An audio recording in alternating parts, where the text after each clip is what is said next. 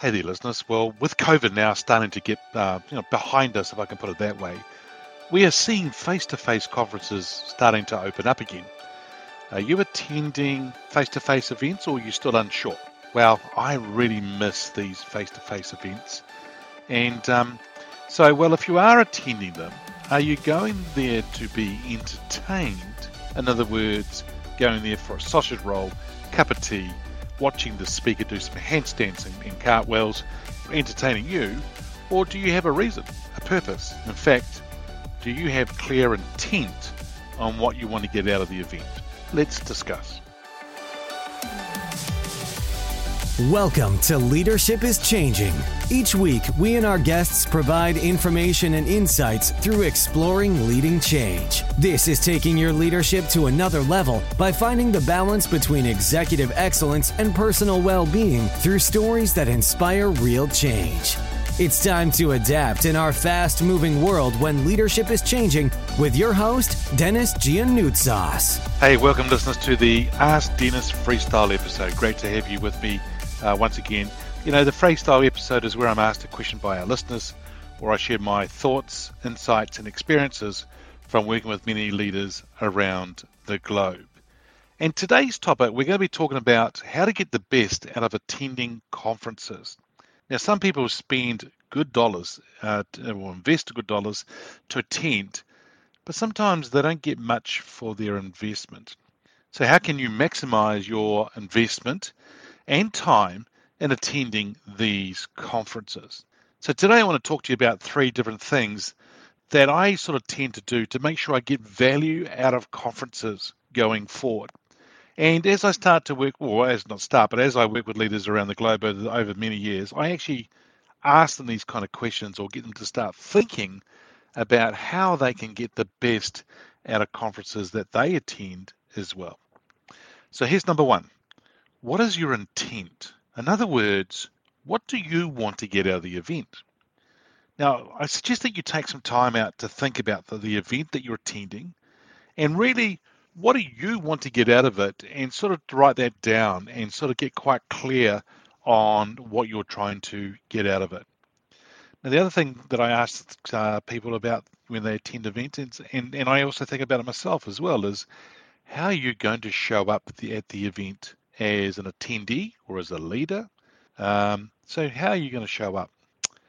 See, I went to this event not many years ago, but several years ago. I went to this event and it was in the US. It was actually in West Palm Beach in Florida. And I went to go and watch this speaker. And the main reason I wanted to go to see the speaker is because he was the guest speaker at this event. And he was sharing some things, but I wanted to do some work with this guy even more so. But, you know, there were some people I was talking to. It would have been about a $50,000 investment, and I wasn't too sure because I thought I probably could work with the guy without having to actually spend that kind of money. Don't get me wrong, I was happy to do that if that was what the business needed to do it. So I went along to this event. So it cost me an airfare to get from New Zealand to the US. It cost me money to get into the event as well.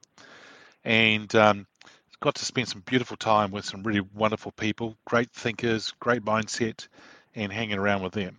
But then on the last day of this 5-day event, the guest speaker was on stage and he said something that blew my mind. He actually said something that gave me massive clarity for me about what I needed to do. In fact, the clarity was so strong, it meant that I didn't actually have to invest the $55,000 that I was looking at investing. In fact, what it gave me clarity was that I knew what I needed to do to work with this person and their organization going forward. So the investment of a few $1,000s to go to this event in the USA actually saved me time of actually investing into this other program and saved me $55,000, maybe even more, right? And so it was just wonderful to do it. So it was a huge value. But I knew what my intent was. I knew what I wanted to get out of that event. Another thing that you might want to think about as one of your, getting out of conferences is about networking, because I think that's the second area that I want to talk to you about. Some people don't like to network. For me, it's about meeting others and sowing a seed possibly for the future, and maybe not at all. A conference is really where you go there to meet people and then try and meet with them one-on-one outside of that conference if you can. It's about building relationships with people. Now, one thing I would actually suggest that you do, and this is what I tend to do, is trying to find out who is attending these events. Sometimes you can get the attendees a list from the actual organizers and work out who is the 1 to 3 key people, strategic people, that you would like to meet. In fact, what I'm going to recommend you do is you actually reach out to them beforehand, before the event, saying that you're going to attend and that you're looking forward to catching up with them and that you'd love to meet them and say hello and see where it goes. You see, already by just doing that, you're showing that you're different to other people. Others just go up to them and rock up and say hello and then try and sell them something. That's not what your intent is. Your intent here is to really to develop and build a relationship with somebody and then look to see if you can reach out to them later on. Remember, you're not there to sell to them.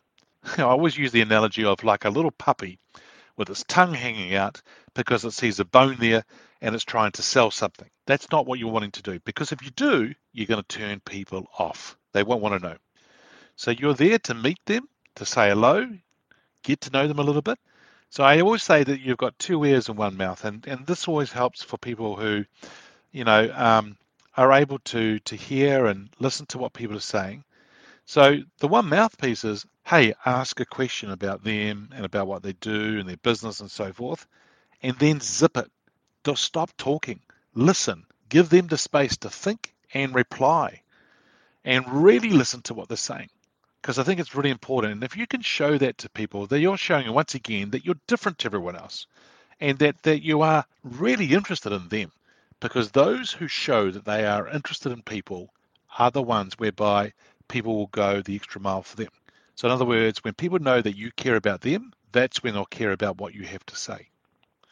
The third area is when a speaker or a presenter is up on stage, make sure you are taking notes. When you meet people one-on-one, and once you walk away from them, try and take some notes, some bullet points, high-level things, just to make a recording of what was said. But for those speakers and presenters who are up on stage, take some notes. Now, I don't know which way you do it. I mean, some people use a book to take notes, physically writing. Others will use a tablet. Others might use a smartphone. There are apps out there today, applications or apps, that you can take notes on and make it a lot easier. Now, the beautiful thing here is that have some sort of key or method to help you go back to your notes. Yeah, that's right. I'm not saying write your notes for a one-off thing and that's it. I'm going to encourage you to go back and review your notes, learn from your notes, take other notes from the notes, if you know what I mean. There are a couple options of actually as a key or a method to help you do this. Well, once you've taken your notes, and you might want to put down a star beside something that you might think you might want to revisit, and you can revisit it in a couple of days after the event or straight after the event or whatever is right for you. You can highlight key areas as well when you're doing the review of your notes, and then take the highlighted pieces of those notes and consolidate it into a 1-page, 2-page, okay? Here's just just a thought I have here. I don't know if you know this, but for those of you who have a Kindle and you download the Kindle version of a book, and you might be highlighting certain parts of that book, if you go into the back end of your Amazon account, you can actually download those highlights for a book because it actually consolidates it for you. So it's actually worthwhile to check that out. The other part about taking notes and a key or a method, one that I sometimes use is called ACT. In other words, act. I want to act on these things. Now, as I'm taking notes and I'm writing things down, I will write an A next to something that I want to take action against or do some action with. Then I might put C. Now, C depends, because C could be around, I might want to take that sort of thought, that sort of area, and go do more research, go and do more things around it. And I might want to create, or what I call curate, some content around it. Or I might want to help use that as a little bit of a thinking or a topic that I might use in some of my coaching as well. The T stands for teach. In other words, I might want to use some of this material that I might want to help people with and some leaders. And as an example could be, hey, last week I was in a conference listening to a speaker. So giving reference to that speaker, right? And the one thing that they shared was this, and then I can share what they said. The reason they shared that, or what I took away from it, and how it's relevant for you, and then what I do is I link it for them, right? So that's a good way of doing it. But always, I tend to put the A, C, or T beside the notes. So then I can go back, and in fact, I can then make up a list of the actions, a list of the curate content or coach area, and then I can make a list of the teach area too. And so some of this I do now, and others I may do later, but I tend to go back to these notes on the ACT. Now, there's something else I want to share with you too, and that is when I attend an event or a conference, part of the intent, part of the networking, but also part of the taking notes, is it's not just about what they are saying, in other words, the content itself. It might be what's going on in the room. So I went to an event, actually was with John Maxwell, who's probably the leadership guru in the world, written about 80 books on leadership. I went to his event, one of these events, for a specific reason. And that is to network with 2 or 3 key people, which I did and was fantastic. I had an intent as well to go there and, of course, learn more and maybe meet some other new people. But the big one for me was to take the notes, but also around the speaker. So when John Maxwell walked into the room, how did he greet people? What was he wearing? What shoes did he have on? How did he hold himself? Then, when he was introduced, how was he introduced? And when he went on stage, what he might have done with the MC or the person introducing him, how he stood on the stage, how he spoke on the stage, how he held the microphone, or did he have a lapel? He tends to sit on a stool, but how else did he use that stage? And it comes down to what we call stage craft. How did he connect with the audience? What was he doing there? And then where was he standing on the stage in certain things? And so I thought about all of that, took so many notes. Then how did he come off stage? How did he thank everybody? What did he do when he came off stage? How did he actually handle people? And so forth. So team, there's many things for us to think about when we talk about what is our intent for actually attending conferences. So for some of you right now, you may have a conference coming up or an event coming up in the next day or two. I'm going to encourage you to listen to this episode again and just think about what you're wanting to do in these actual events that you might be attending. Because you see, if there's one new person you can meet and network with, and if you go in with a different intent, you might walk out of that conference different, or you might walk out with that conference with different results, different things that you are getting out of that, which might be totally different to what you normally get. And then I'm going to really say to you is to encourage you to take those notes, because, hey, sometimes when we write down notes, there's this one word, one statement, one quote, one story, one experience, something that somebody shares in that room that could be life-changing for you, your team, and your organization. Hey listeners, it's been a pleasure being with you today. Thanks for tuning in. Until next time, bye for now. Thank you for listening to this episode of Leadership is Changing with your host, Dennis Giannoutsas. Each week, we and our guests provide information and insights through exploring leading change, inspiring executives and leaders to adapt and lead a bigger game in a fast-moving world.